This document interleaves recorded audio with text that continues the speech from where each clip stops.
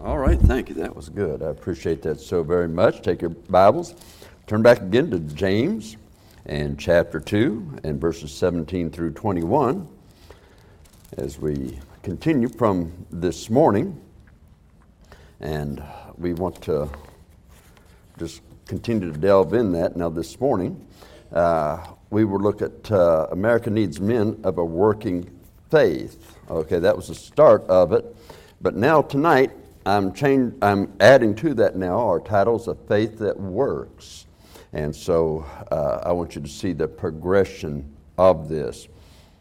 Okay, in James chapter 2, verses 17 through 21, even so faith, if it hath not works, is dead, being alone.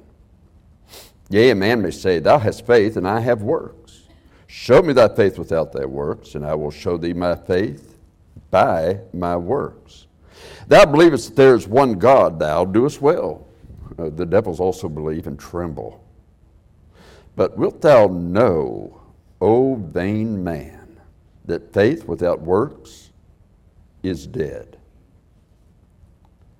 Was not Abraham our father justified by works when he offered Isaac, his son, upon the altar? Now let's have a word of prayer. Father, I pray as we delve into your word tonight that you would make it so plain to each and every person that's in our auditorium, those listening by internet on the live stream, those that are listening by WTYG.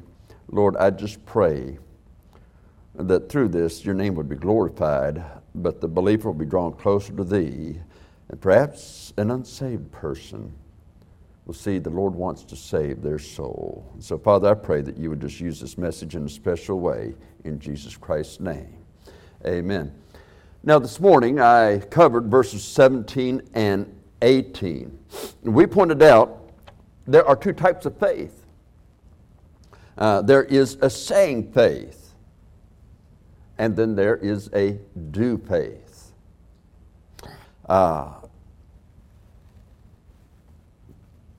There is a faith that works, a faith that does not walk in the Spirit, is not a living faith, it is a dead faith in the eyes of our Lord.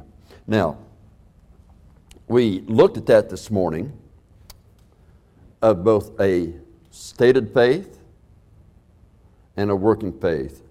And as I've told you perhaps many times in the past, we can make great doctrinal statements. But if it doesn't affect in the way that we live, then it is only a saying faith. It's not a do faith. And so the person that has a do faith will be separate from the world and will live a life that walks according to the Word, walking in the Spirit. A dead faith does not walk in the Spirit. True faith is in accord with God's Word. It will never contradict God's Word, nor will it exalt the flesh over the Spirit. If it does, it's not a true faith. So tonight, we've covered verses 17 and 18. We want to start now tonight with verse 19. The devils also are full of faith about one God. Again, notice he says, Thou believest there is one God? Thou doest well. Now, the devils also believe and tremble. The devils believe it more strongly than us. How's that? Well, Matthew 25 and verse 41. Then shall he say also unto them that are on the left hand, Depart from me, ye cursed, into everlasting fire prepared for the devil and his angels. Isn't that interesting? There are those that believe that some were predestinated to hell and some were predestinated to heaven. Oh no. The ones that are predestinated to hell, now there are those predestinated to hell, they're called the devils. They're the angels that fell with Satan. Hell was not created for man, but men go to hell when they reject Christ and they die without Christ. Now, you'll hear a lot of sermons, or you did years ago, on the unpardonable sin. But I tell you what, dying without Christ is unpardonable. Dying without Him is unpardonable. So that's one thing that we have to be aware of. Now let's think about this thing. The devils believe, they even tremble. You say, was there an example of that? Oh, yes. There's this man that was filled with a multitude of devils, a legion. And he meets Jesus in Gadarene. He's a wild man. Men cannot tame him. He breaks the chains. And every way they tried to subdue him, they can't. He dwells among the tombs. And when he sees Jesus, Jesus calls for those devils to come out of him. But what's interesting about that is that they asked him to send us into the herd of swine. They know they can't prevent him from doing whatever he's going to do. So they make a request. Send us into the herd of swine. And you know the story. The herd of swine, they run down that steep hill and into the lake, which is right there that we go to so often when we're in there near Tiberias there in the Sea of Galilee, they call it. But they said, don't send us there before the time. Those devils believed in hell. They believed it strongly. So they don't want to go to hell. Not yet. They know they're going, but they want it to be as late as it can be that they have to go, because they know it's eternity. It was prepared for the devil and his angels, not for men. That's why America needs a voice. Many voices calling souls to the Savior. In Isaiah chapter 64 and verse 6, we read that all of our righteousnesses in the sight of God are as filthy rags. Now you think about the Apostle Paul. The Apostle Paul in his lifetime, he's a Pharisee of the Pharisees. I mean, he is top dog, so to speak. They all looked up to him. Man, he did all these things with the law. He just seemed to exceed everybody else of the law. But there's a problem. He's applying that to his righteousness. That was his righteousness. Oh, I'm such a righteous person. But when you get to Philippians 3:9, after his salvation, he realizes not having mine own righteousness, but the righteousness which is of God. Jesus Christ is our righteousness. It was His blood that was applied to my account, not my own. His blood. It is His righteousness. Men that have self-righteousness are simply not righteous. See, righteousness is of the Lord. So when we look at this idea of righteousness, that our righteousnesses are as filthy rags in the sight of God, deplorable, the worst things. Why? Because our God is an all-holy God. I think that's one of the hardest things, even as a Christian, to wrap your arms around and to try to understand the absolute holiness of God. But the more you try to get your arms around that, the more the Lord opens your understanding to those things, the more you'll also understand how great the grace of God is. It's interesting in 1 Corinthians chapter 4 and verse 5, when you first read it, it tells you about the secret things to be made known. Those things that you thought you had covered, nobody knew about it, they're made known in heaven. Even among the saved, that unconfessed, that unforsaken sin, that sin that was not made right, it's made known in heaven. But what is interesting about it, after it says that, then shall every man have praise of God. Why? Every person in heaven will realize they were saved by the grace of God. And they'll realize the greatness and the power of that great grace of His. Now, our righteousnesses are as filthy rags in the sight of God. It is a vain faith for a Christian. However, if we are not serving God, if we're not doing what His Word instructs us to do, then our faith is a vain faith. Even though we may be saved, it's consumed upon our vanity. Faith speaks of commitment. See, a person can be married and yet not very committed as a spouse in the marriage, making the guy a louse, okay? He doesn't have that commitment. And you know, we look at Ephesians chapter 5, verse 32, where it says, "This is a great mystery I speak concerning Christ and the church." The majority of sermons preached from Ephesians chapter 5 are going to be about the husband and wife relationship. Wives, obey your husbands as unto the Lord. Husbands, love your wives, even as Christ loved the church and gave Himself for it. Now, he goes on talking about that, and we talk about things as it goes on up there through this first 30 verses. And then you get to verse 32. We're thinking of the marriage of the home, the husband and the wife. And he says, "But I speak concerning Christ and the church." You see, your marriage is to be a picture of the relationship a believer has with Jesus Christ. Our salvation is not a picture of marriage. Marriage is to be a picture of salvation.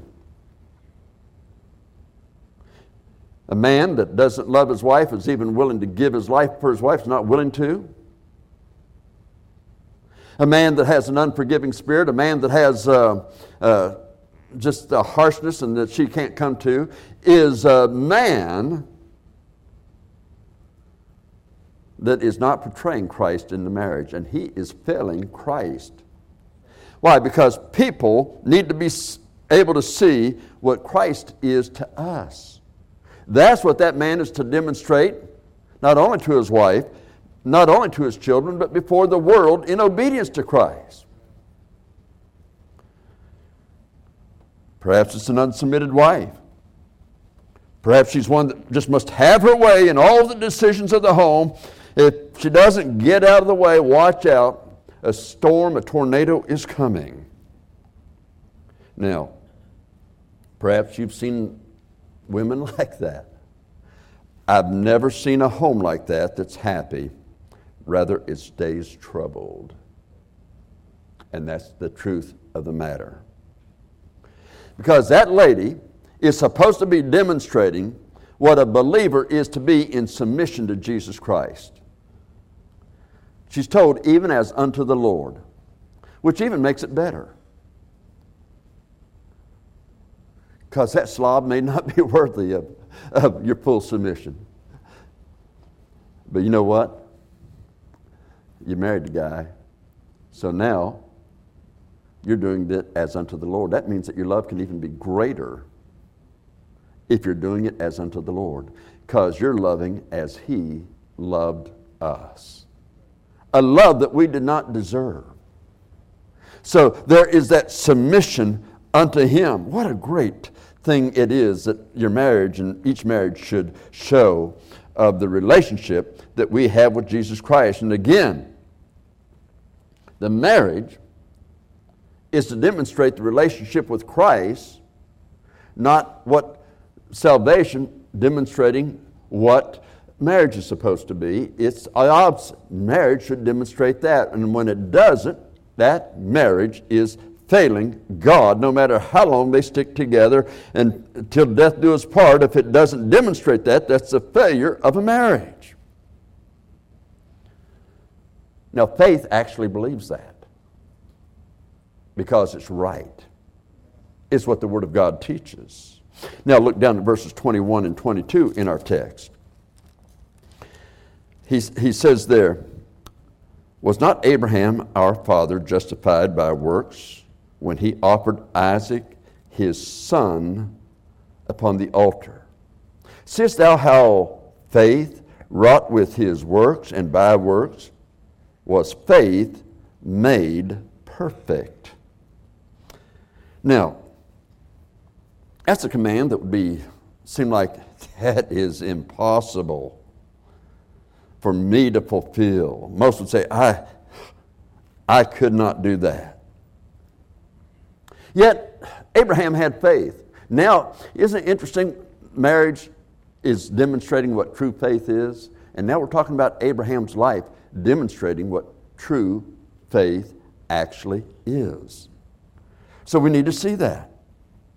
And you read in Hebrews chapter 11 and verse 12, through faith also Sarah herself received strength to conceive seed and was delivered of a child when she was past age, because she judged him, that is, she judged God faithful who had promised. Therefore sprang there even of one, and him as good as dead, because Abraham was told later to offer him upon an altar.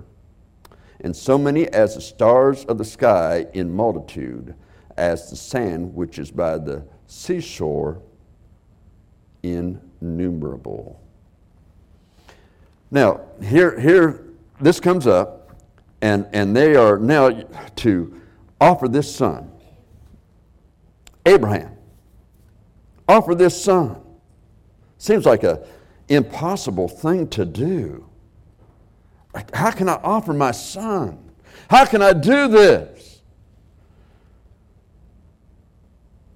And yet when they get to that altar, set up that altar, he ties him up. And listen, he doesn't have a little boy. He's got a young man of a son. And he's placed on that altar.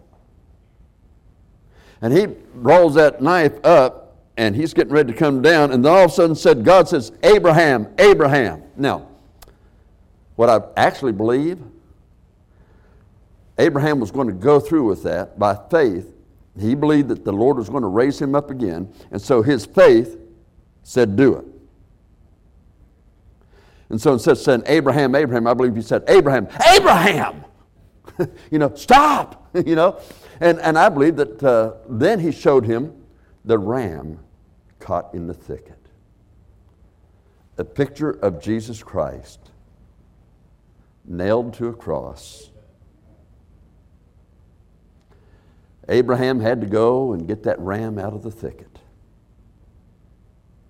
and slay him. But Abraham, then he saw what God's plan is. And so Jesus said, and Abraham rejoiced to see my day. And he saw it. He saw it long before Jesus ever came to this earth.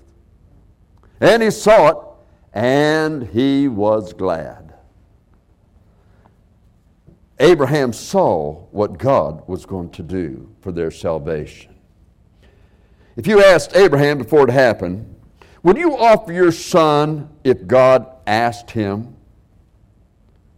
He might answer, you know what? If God said to do it, I'll do it, but I really would need convincing. Now, there are times you felt like killing that son, okay? But he said, I would really need convincing. It would be that way, and I would understand that, and probably most of us would say, yeah, if God told me to do it, I'd do it. And the thing is, if it was put before us, we wouldn't. Abraham had that faith that says, okay, God said to do it, I'm going to do it. Now look, you may think, I would do it if God said to do it. But I can tell you this, if you don't seek the Lord in your life, to know His Word and pray, know His will and actually do it continually, you wouldn't do it. You would not do it. At the judgment seat of Christ, I believe that we're going to find out many of us missed what God's will for us actually was.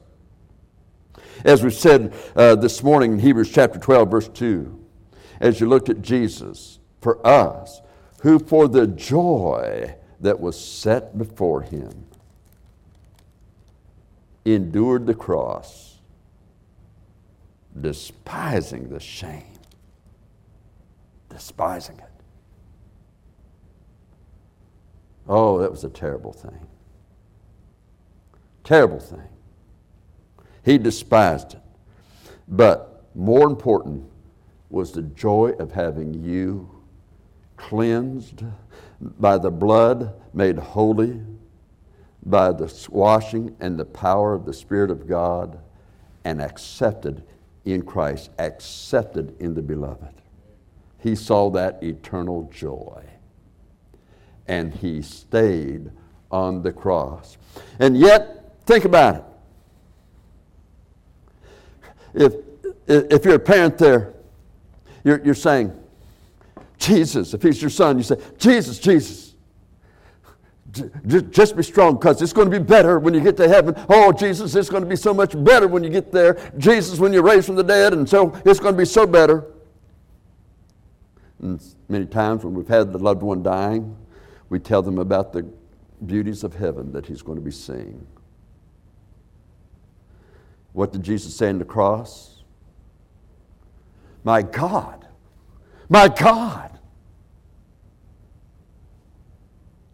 why hast thou forsaken me? You see, in the garden, angels ministered to him. In the wilderness, angels ministered unto him. But there is no help from his Father at this point.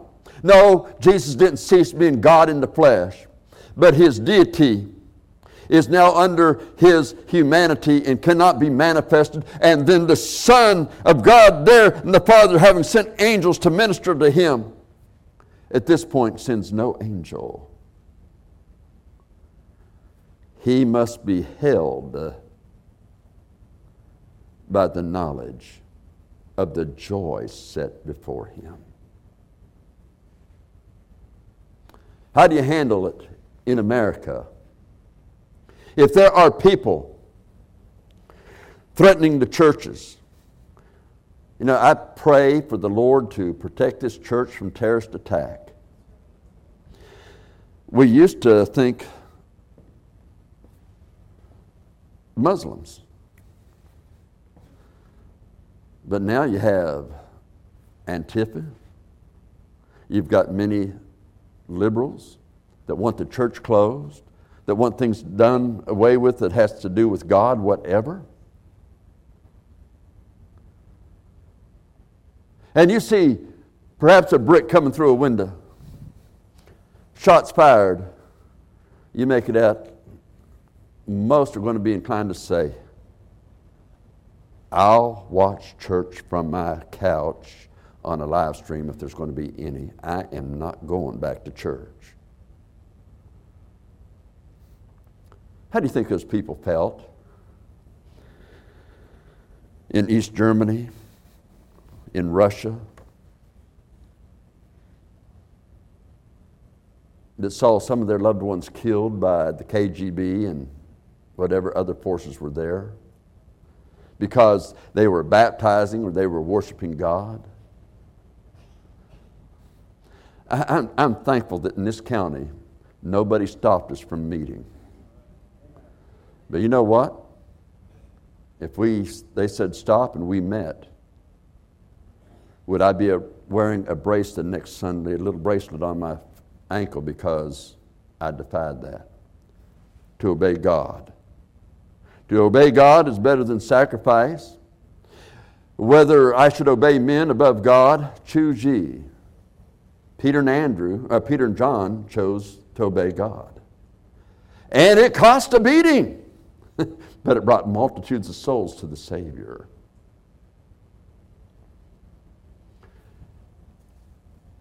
And so, when we think about this thing, faith, we say the word faith. Faith is founded upon the Word of God. Faith cometh by hearing, and hearing by the Word of God. Faith must be heard, it must be read, it must be thought on. Faith, but only from the Word of God. As we get that faith, then we may believe as much as the devils believe and tremble, but not do. We can have a saying faith, but not a do faith. A do faith will witness when they say you can't witness. A do faith will be separated from the world when they say you're crazy. A do faith will go to church when the world says you can't go. A do faith will talk to the lost about their souls when you're told you can't do that. We go to Israel, we're allowed to go over there, and I teach Bible at each spot, and we have learned so much about it, the great things. But if I go over there just to be an evangelist and to try to win souls and go door to door, I get thrown into jail. Israel? Oh, yeah. Of course, I could probably handle that than better going to Muslims and getting my head cut off. Although I'd look 100% better. But what I'm saying is that we have a due faith. Because one day we're going to appear at the judgment seat of Christ, and we'll find out how real our faith actually was. So we look unto Jesus, the author and the finisher of our faith. A faith has to actually believe that we do go to heaven. We do give an account. A faith has to believe that when he says that the sufferings of this present time are not worthy to be compared to the glory that shall be revealed in us, a true faith has to believe that.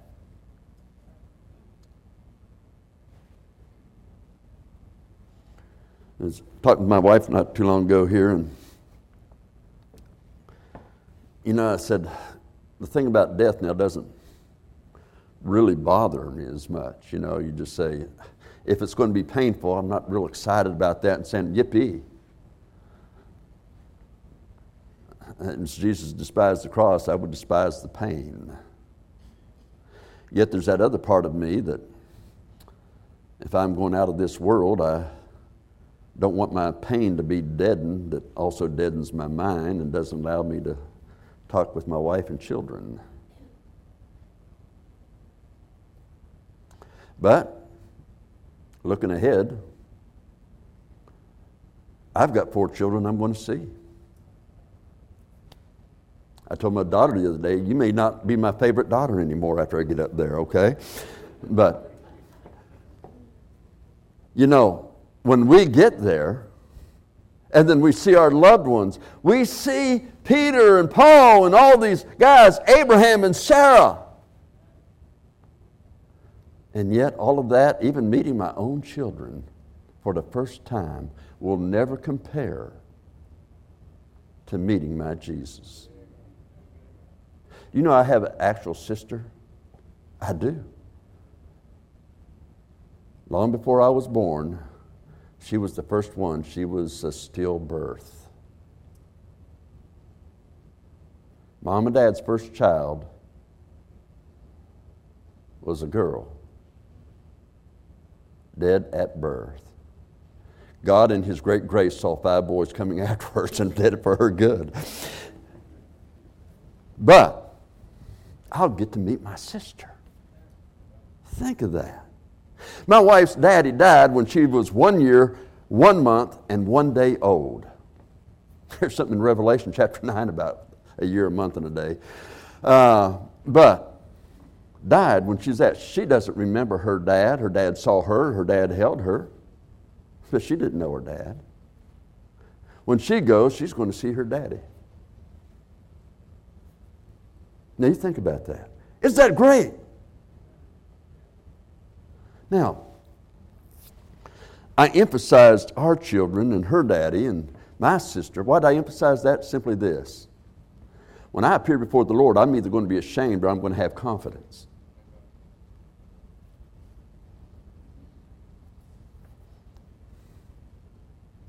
on the one hand, I don't want my children, my sister, her daddy, seeing a guy that just wasted it all and did not have faith, and did not, by faith, I mean live in obedience to the Word of God, and seek God's specific will for his life, and did it regardless of whatever was said about him, against him, in opposition or whatever. If I don't do that, then I'm going to be ashamed in front of my kids, but more so, I'm going to be ashamed in front of Jesus who died for me on that cross that he despised, but stayed there for the joy, because he had the power to take it up again. He had the power to call 12 legions of angels, but he did it for me. Yes, the church needs men and women of a like faith of Abraham, a working faith. And we still have to ask ourselves, is that my faith?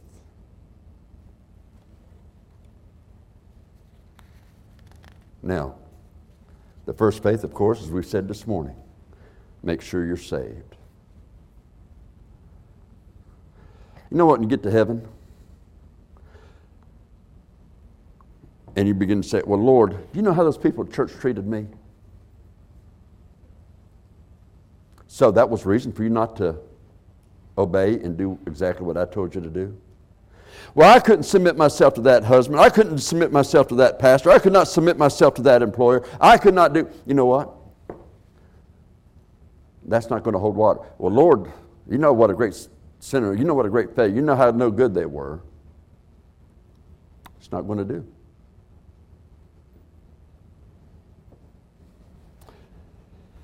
And the people you've heard run those people down constantly are going to be the people that if they're saved, are going to be saved so as by fire. That person that sees a new visitor come in and they get on the internet and see, oh, I think they have a record from 15 years ago. We got to keep our eyes on that guy. We got to keep our eyes on that lady. That's the person that you don't want to build an association with, except to try to draw them back. Say, you know what, you need to repent from that, brother. You need to repent from that, sister, and get your life right with God. You're as bad as they are. They don't want to hear that. But that's the truth of the matter. You see, we've got to decide, is God right? You know, I can remember years ago, the first time I heard it preached was that homosexuals can't get saved. And then to use Romans chapter 1, God gave them over. Well, they didn't fully understand that scripture, because in 1 Corinthians 6, verses 9 through 11, it not only mentions homosexuals, it mentions a host of other sins. And he said, such were some of you. When they get saved and they turn to God, turning from their sin, it becomes were. Some of the people with the greatest spiritual problems sit in churches that can't forgive. Look, I have a deacon board. We have a school board. Have administrators in the school. You know what we have to do sometimes? Sit down with them and talk about problem people. Not to gossip. Although a lot of times it sounds like gossip. But we're trying to figure out how to protect the ministry, how to help that person. What can we do? And we have to talk about those things. God put us in that position. I mean, there's a parable Jesus told where the man of the house says, you can no longer be my steward. he's an unjust steward, but you know what? He went out and made things ready, and he says he commended him for taking care of himself because he knew he was on his way out the door. He says sometimes the children of this world have a lot more wisdom than the people of God. Now, if we're going to have a faith, remember this. It's always going to be according to the Word. It must always be a holy faith, a pure faith, and a faith that is totally committed. You see, faith has the commitment that a marriage should have, and faith works. In America cannot have revival because they've not been revived until the church has revival. Revival of preachers who have shunned to tell the truth because they're afraid of losing a crowd. You realize there are preachers that used to be fundamental, that were just like we are, preached like we do. Now we're out there preaching other things. The standards are gone.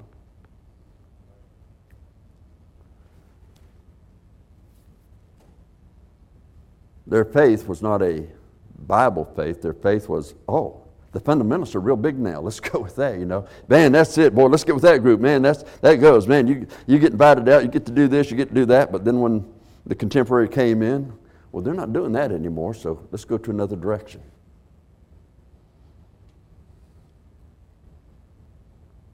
No.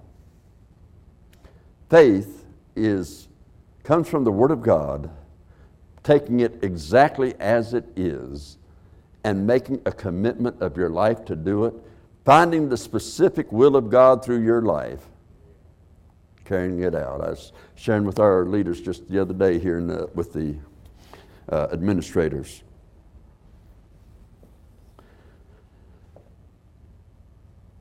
There was a day that two scriptures stood out to me. The first one was the call to go to Pensacola Christian College to study for the ministry, where it told me, the foxes have holes, the birds of the air have nests, but the Son of Man hath not where to lay his head. There were times I thought that's the way it was going to be, too. I mean, it was rough having to give blood plasma twice a week when the country's in recession and get bottles off the side of the road.